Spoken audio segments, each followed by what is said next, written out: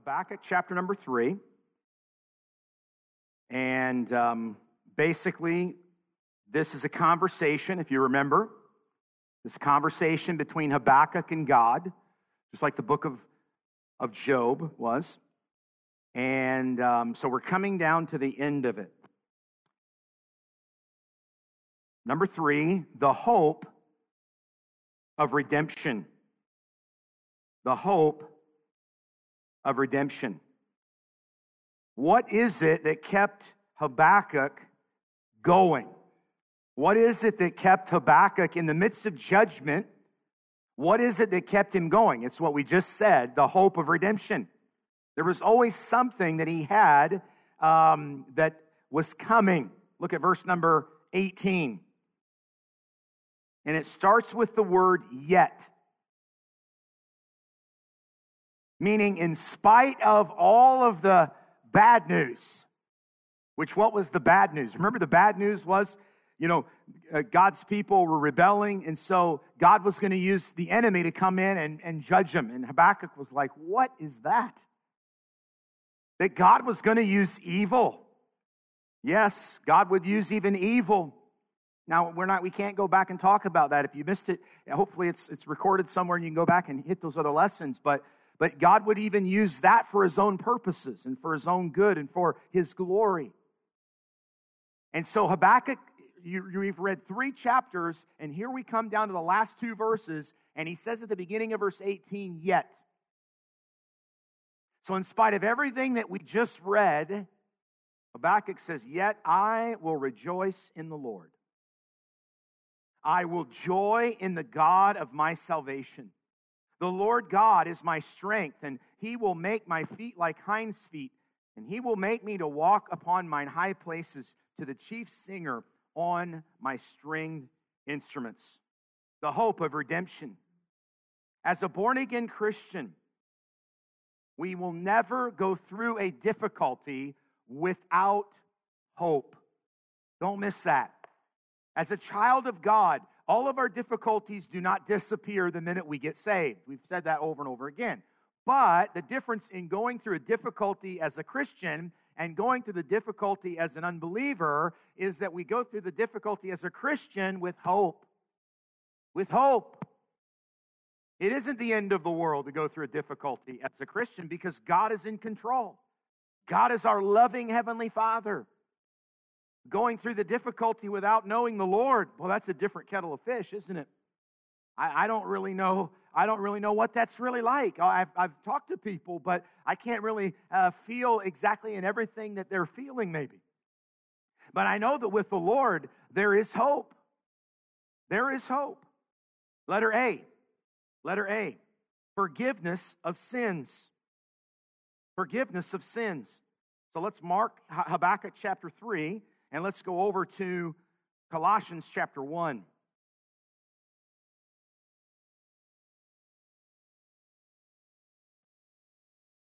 So, number 3, the hope of redemption. Letter A, the forgiveness of sins.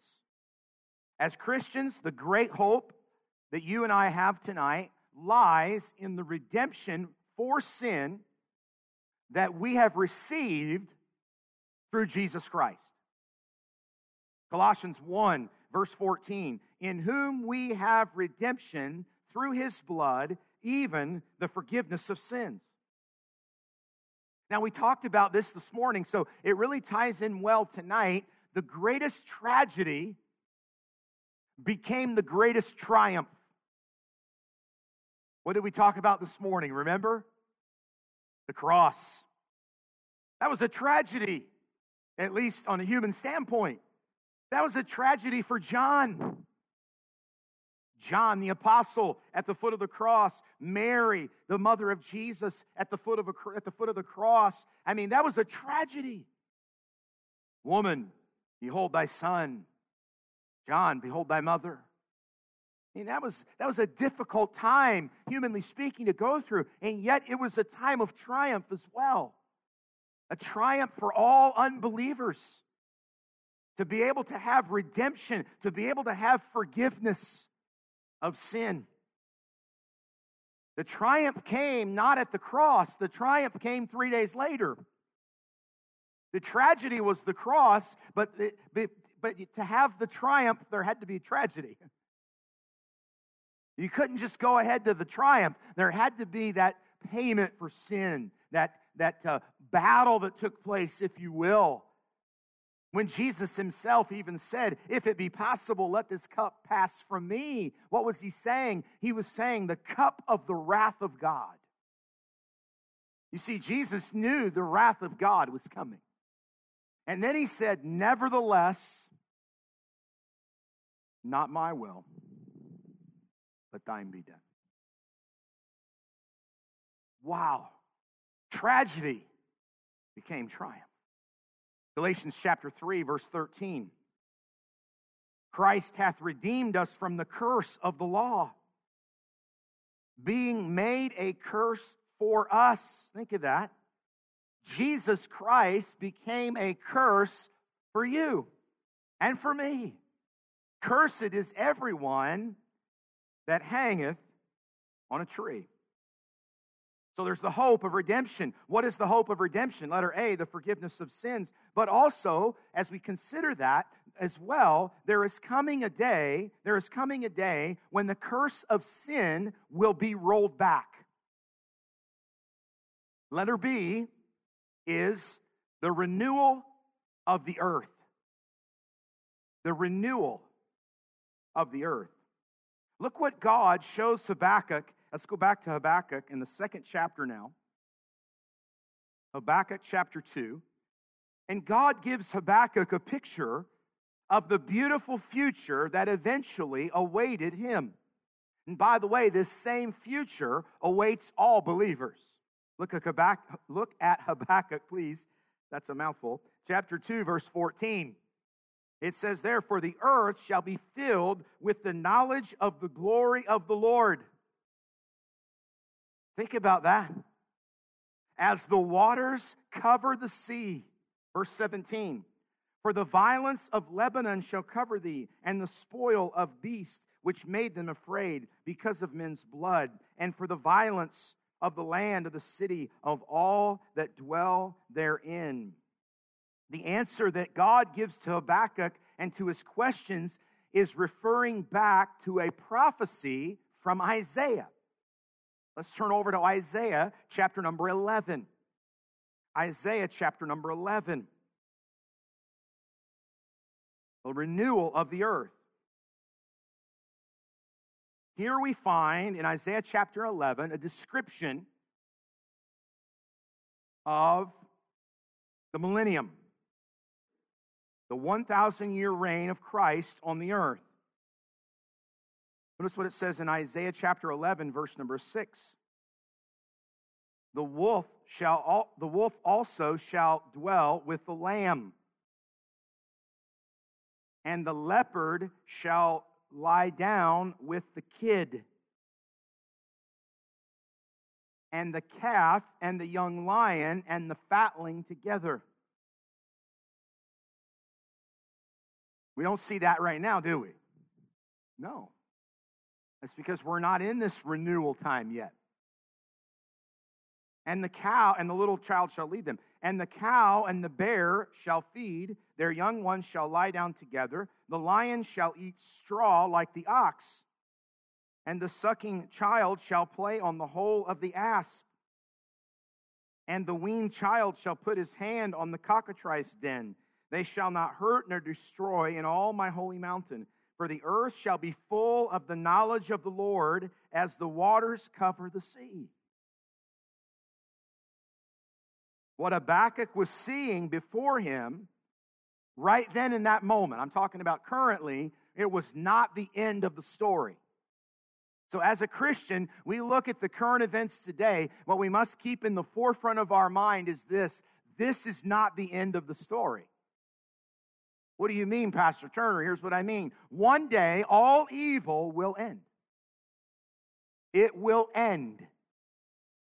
We know that that is prophesied. We know that that is promised. Read the book of the Revelation, and again, there's all kinds of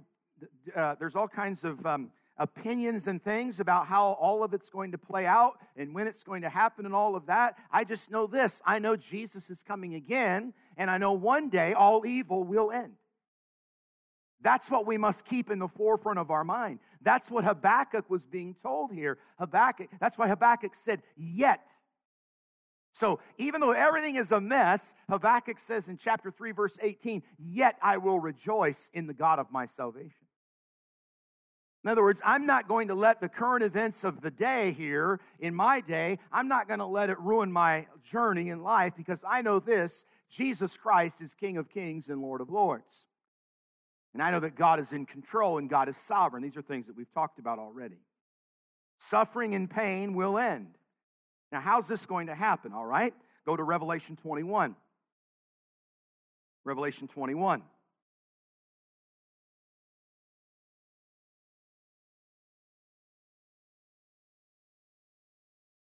Revelation 21.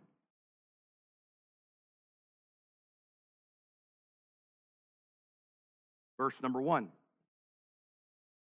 And I saw a new heaven and a new earth. For the first heaven and the first earth were passed away, and there was no more sea.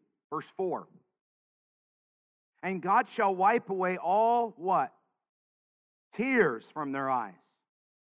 There shall be no more what? Death. Tears are wiped away. No more death. No more crying. No more sorrow.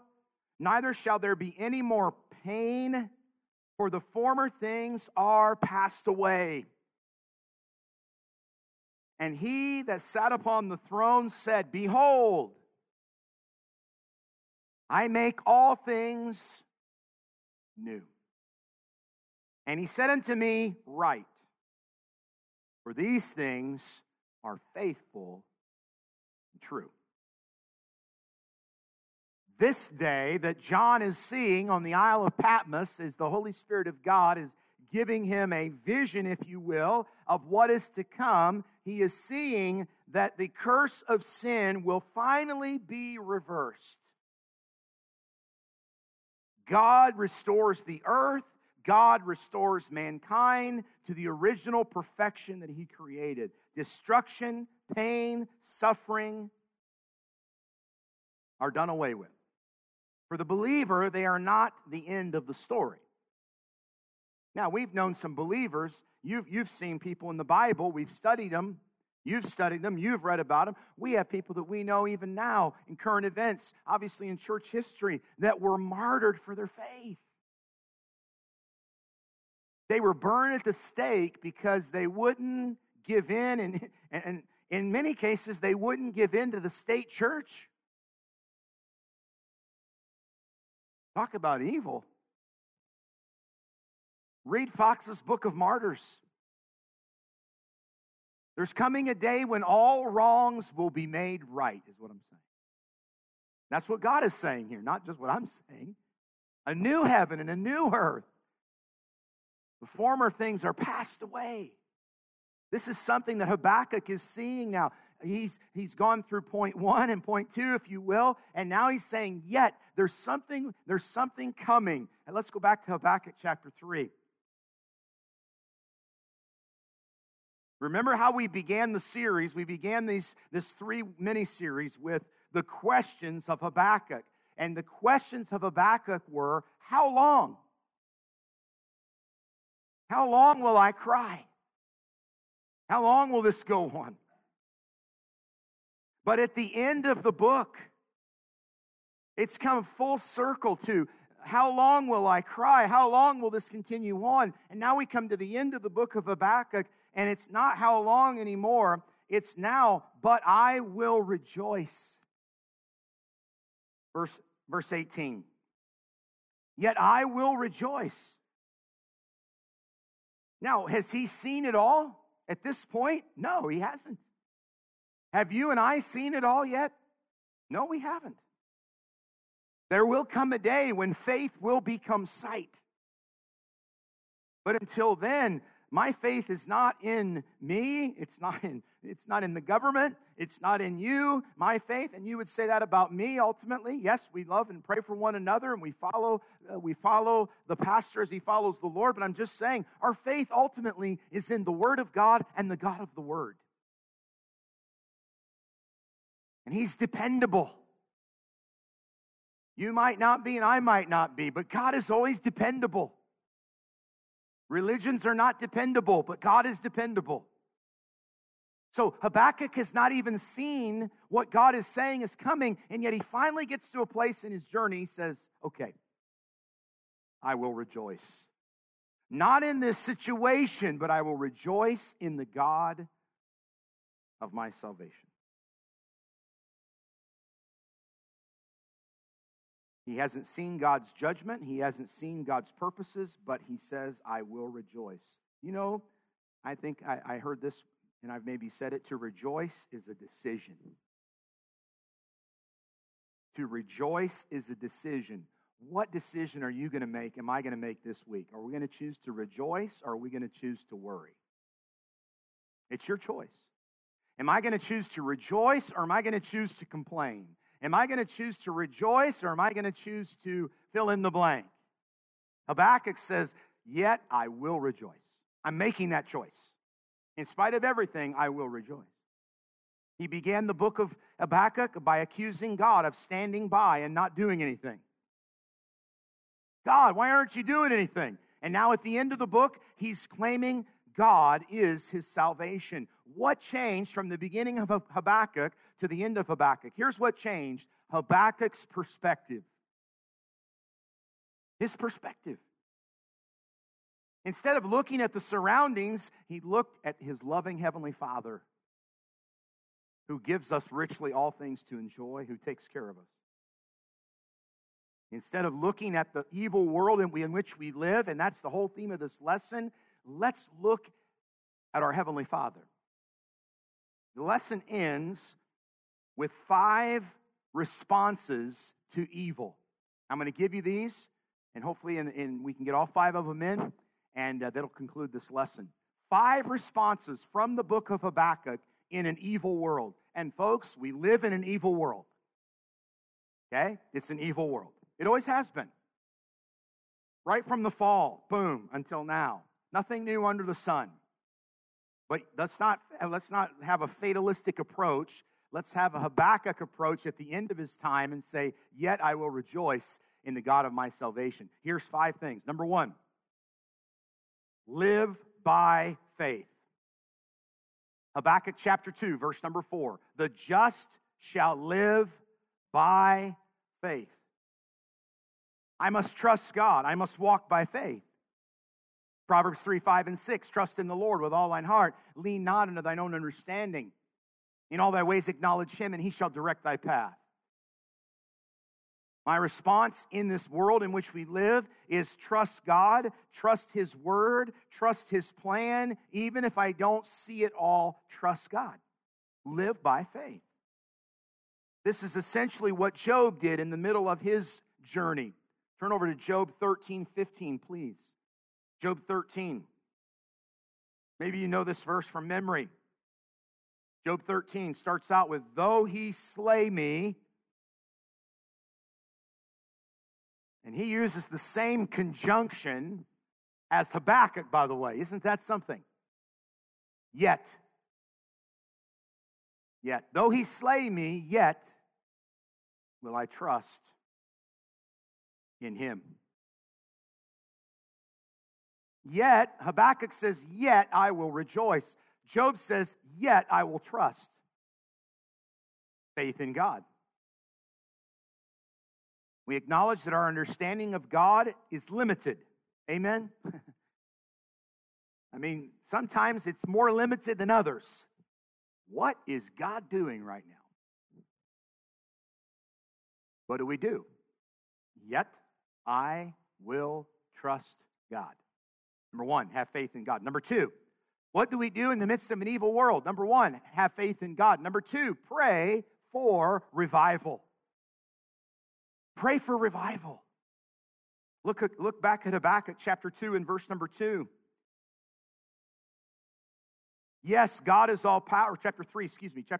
Yes, God is all powerful, and yes, God is sovereign in all of this. But his people, Habakkuk realized that his people must turn back to him, and that was the prayer that he made. Look at chapter 3, please, verse number 2. O Lord, I have heard thy speech and was afraid. Speech of judgment. He says, "O Lord, revive thy work in the midst of the years. In the midst of the years, make known. In wrath, remember mercy."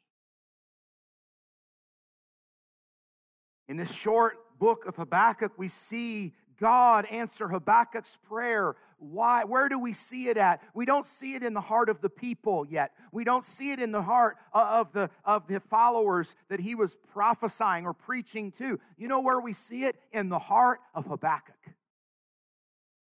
He was praying for revival, and it took his heart getting revived first. At the end of the book, "Yet I will rejoice in the God of my salvation." The prayer of revival isn't just for the land of Canada. The prayer for revival starts in your heart and mine. "Oh Lord, revive my heart in the midst of the years. In the midst of 2022, revive my heart. In the midst of an evil and sin-cursed world, revive my heart." Pray for revival, number 2. Number 3. Number 1, live by faith. What do we do in an evil world? Keep living by faith. Living by faith in Jesus above, trusting, confiding in his great love.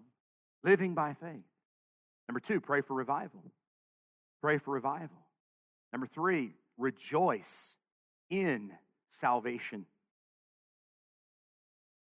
These are 5 things I think that this week, I'm sure we're going to need to pull out, because there's going to be something come across our journey this week, and we're going to have to just say, okay, time to reset. Here we go. 1, 2, 3, 4, 5. Rejoice in salvation.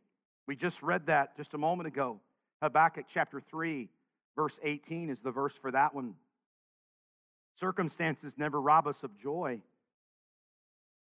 Habakkuk learned that he could always find joy in the God of his salvation. I want to ask you, don't answer it out loud, but I want you to think about it. Have you learned that? Have I learned that we can always find joy in the God of our salvation? What if it gets worse? We can find joy in the God of our salvation. Always. Live by faith. Pray for revival. Rejoice in salvation. Now, if you don't have salvation, you can't rejoice in it. If you've never accepted Jesus Christ as your Savior, you can't rejoice in it, what you don't have. That's where it starts. Recognizing your sinful condition, recognizing that Jesus Christ, the Son of God, died on the cross, was buried, rose again 3 days later, recognizing he is the way, the truth, and the life. You don't get to heaven by repeating a prayer. A parrot can do that. You get to heaven by turning your life to the Lord Jesus Christ, turning from unbelief to belief. It's not my way, it's God's way. I trust in him and him alone. Number 4. What do we do in the midst of an evil and sinful world? Live by faith, pray for revival, rejoice in salvation. Number 4, rely on God's strength. Rely on God's strength. Look at verse 19. Chapter 3. The Lord God is my what? Strength. Maybe right now in the midst of a difficulty, as a Christian, you can rely on God's strength. He will never fail you. Remember, we're talking about God who spoke the world into existence in 6 days. I think he can help you in your situation tonight. God's strength will always be sufficient. Turn over to 2 Corinthians chapter 12, please. We have a promise from the Lord Jesus Christ himself that talks about his strength being perfect. Think about that. His strength being perfect. When do we see the strength of the Lord Jesus Christ, the most perfect. Notice what Paul writes in 2 Corinthians chapter 12, verse number 9. And he said unto me, my grace is sufficient for thee. For my strength, the strength of the Lord, is made perfect when in weakness. So the weaker we are, the stronger he is. Now, the stronger I am doesn't make him any weaker. Don't think that. But the stronger I think I am, the less I think I need him. But the weaker I think I am, the more I know I need him. This is what Paul said. He said, the Lord's strength is the best. It's perfect in the midst of a weak time. So we rely on God's strength. Sickness, family difficulty. You name it, as a Christian, you have something, you have a promise right here. Claim it. God, I'm claiming your promise. You said right here that when I'm weak, you're the strongest. That's when it's most, and I'm very weak. I need you. Now again, that's the prayer that's heard of our Heavenly Father when we're saved. Number 5, what do we do? What do we do in the midst of an evil world? Number 5, we continue with confidence. Continue with confidence. Notice verse number 19 one more time. We have a beautiful picture of confidence in Christ. Verse 19, the Lord is my strength. Notice, he will make my feet like hinds' feet. He will make me to walk upon mine high places. To the chief singer on my stringed instruments. What's the picture here? The picture here is of a sure-footed deer. A few years ago, maybe you've been over there, we were able to go to Banff. We drove over there literally in one day, all the way over there. Spent a day and a half and then drove all the way back. That was the craziest thing. Should have done a little better planning. Too much to see over there, but not enough time to do it. And I remember it wasn't deer, but I think it was mountain goats or sheep or whatever. And they were up on this rocky, you know what I'm talking about. And I mean, there wasn't a whole lot to stand on. But, they're just walking around doing their thing. Confidently walking around. Why? Because God gave them special feet. Not like yours and not like mine. And they could walk around and they could stay sure-footed. And for us, it would be like, this is not going to work. This is not going to end well. I hope it's a soft landing. Habakkuk says, this is what God is doing for me. I can walk in these difficulty times. I can walk in these times with confidence, and I don't even have to look down. It's the same confidence that we have when we trust and rely completely in the Lord. Confidence. Tonight, you have a Bible in your hand. The Word of God. This is not a book that, although it's eternal, it is also present for you and for me tonight. This book is filled with the promises of God. Habakkuk did not have a Bible like you have tonight. Now, he had God speaking to him, but even with that, we learn in the New Testament that this is a more sure word of prophecy. We have God's word right here in our hands. And what does it say? It says that our Savior has secured all final victories. Now, I'll tell you what. I'll be very honest with you. Hopefully, I'm honest with you all the time. I don't see it all yet. But I see it through the pages of the Word of God.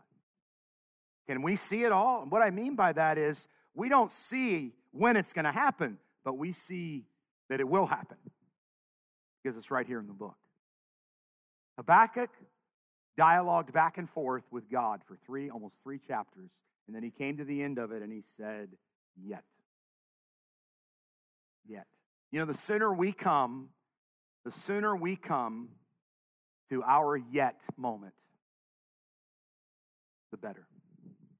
But what about this and this and this and this? Okay, yes, there's a lot of this and this and this and this. Everybody could say that about their life. Yet Habakkuk said, yet I will rejoice in the God of my salvation. Why? Because God is my strength. If you're not saved, that's where it has to begin. It has to begin with knowing beyond a shadow of a doubt that Jesus Christ, God's Son, is your Savior. You put your faith and trust in Him, and then move on from there, growing in grace, walking in the things of God, walking like that deer on the side of the mountain. Because my strength is not in me. My strength is in the God of this book and this book right here. Yes, we live in an evil world, but we can confidently trust in the God of this book every day of our lives. Yes, evil things happen, and we studied that out already. It wasn't created by God. God gave everyone a free will, including His angels, and out of that free will came a rejection of God, and we have evil today. But one day God will restore it all.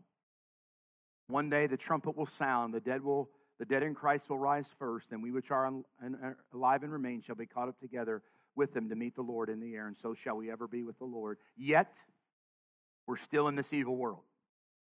So we have a choice to make. Rejoice in the God of our salvation, or continue to allow the evil world to pull us down. No, it doesn't have to be that way. Hey, we all go through seasons, don't we?